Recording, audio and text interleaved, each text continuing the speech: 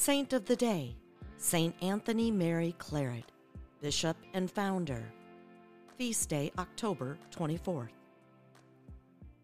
Anthony was born to a working-class Catalonian family. He heard a call to the priesthood at a young age, but his family needed his help in their textile shop.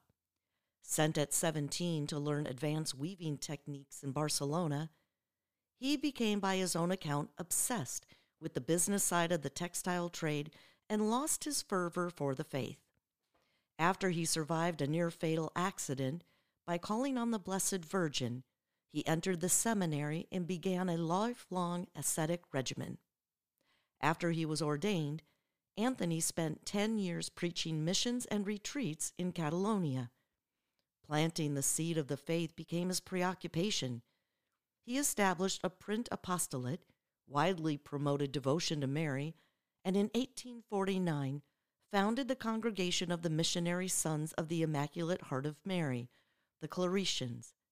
In 1850, he was appointed bishop in Cuba where, with relentless energy, he founded 53 new parishes in 3 years. In 1857, Anthony was called back to Spain to be confessor to Queen Isabella II.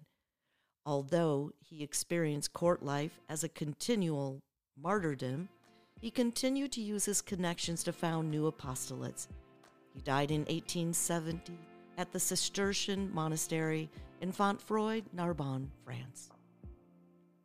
Loving Father, through the intercession of Saint Anthony Mary Claret, help me to avoid becoming obsessed with my work.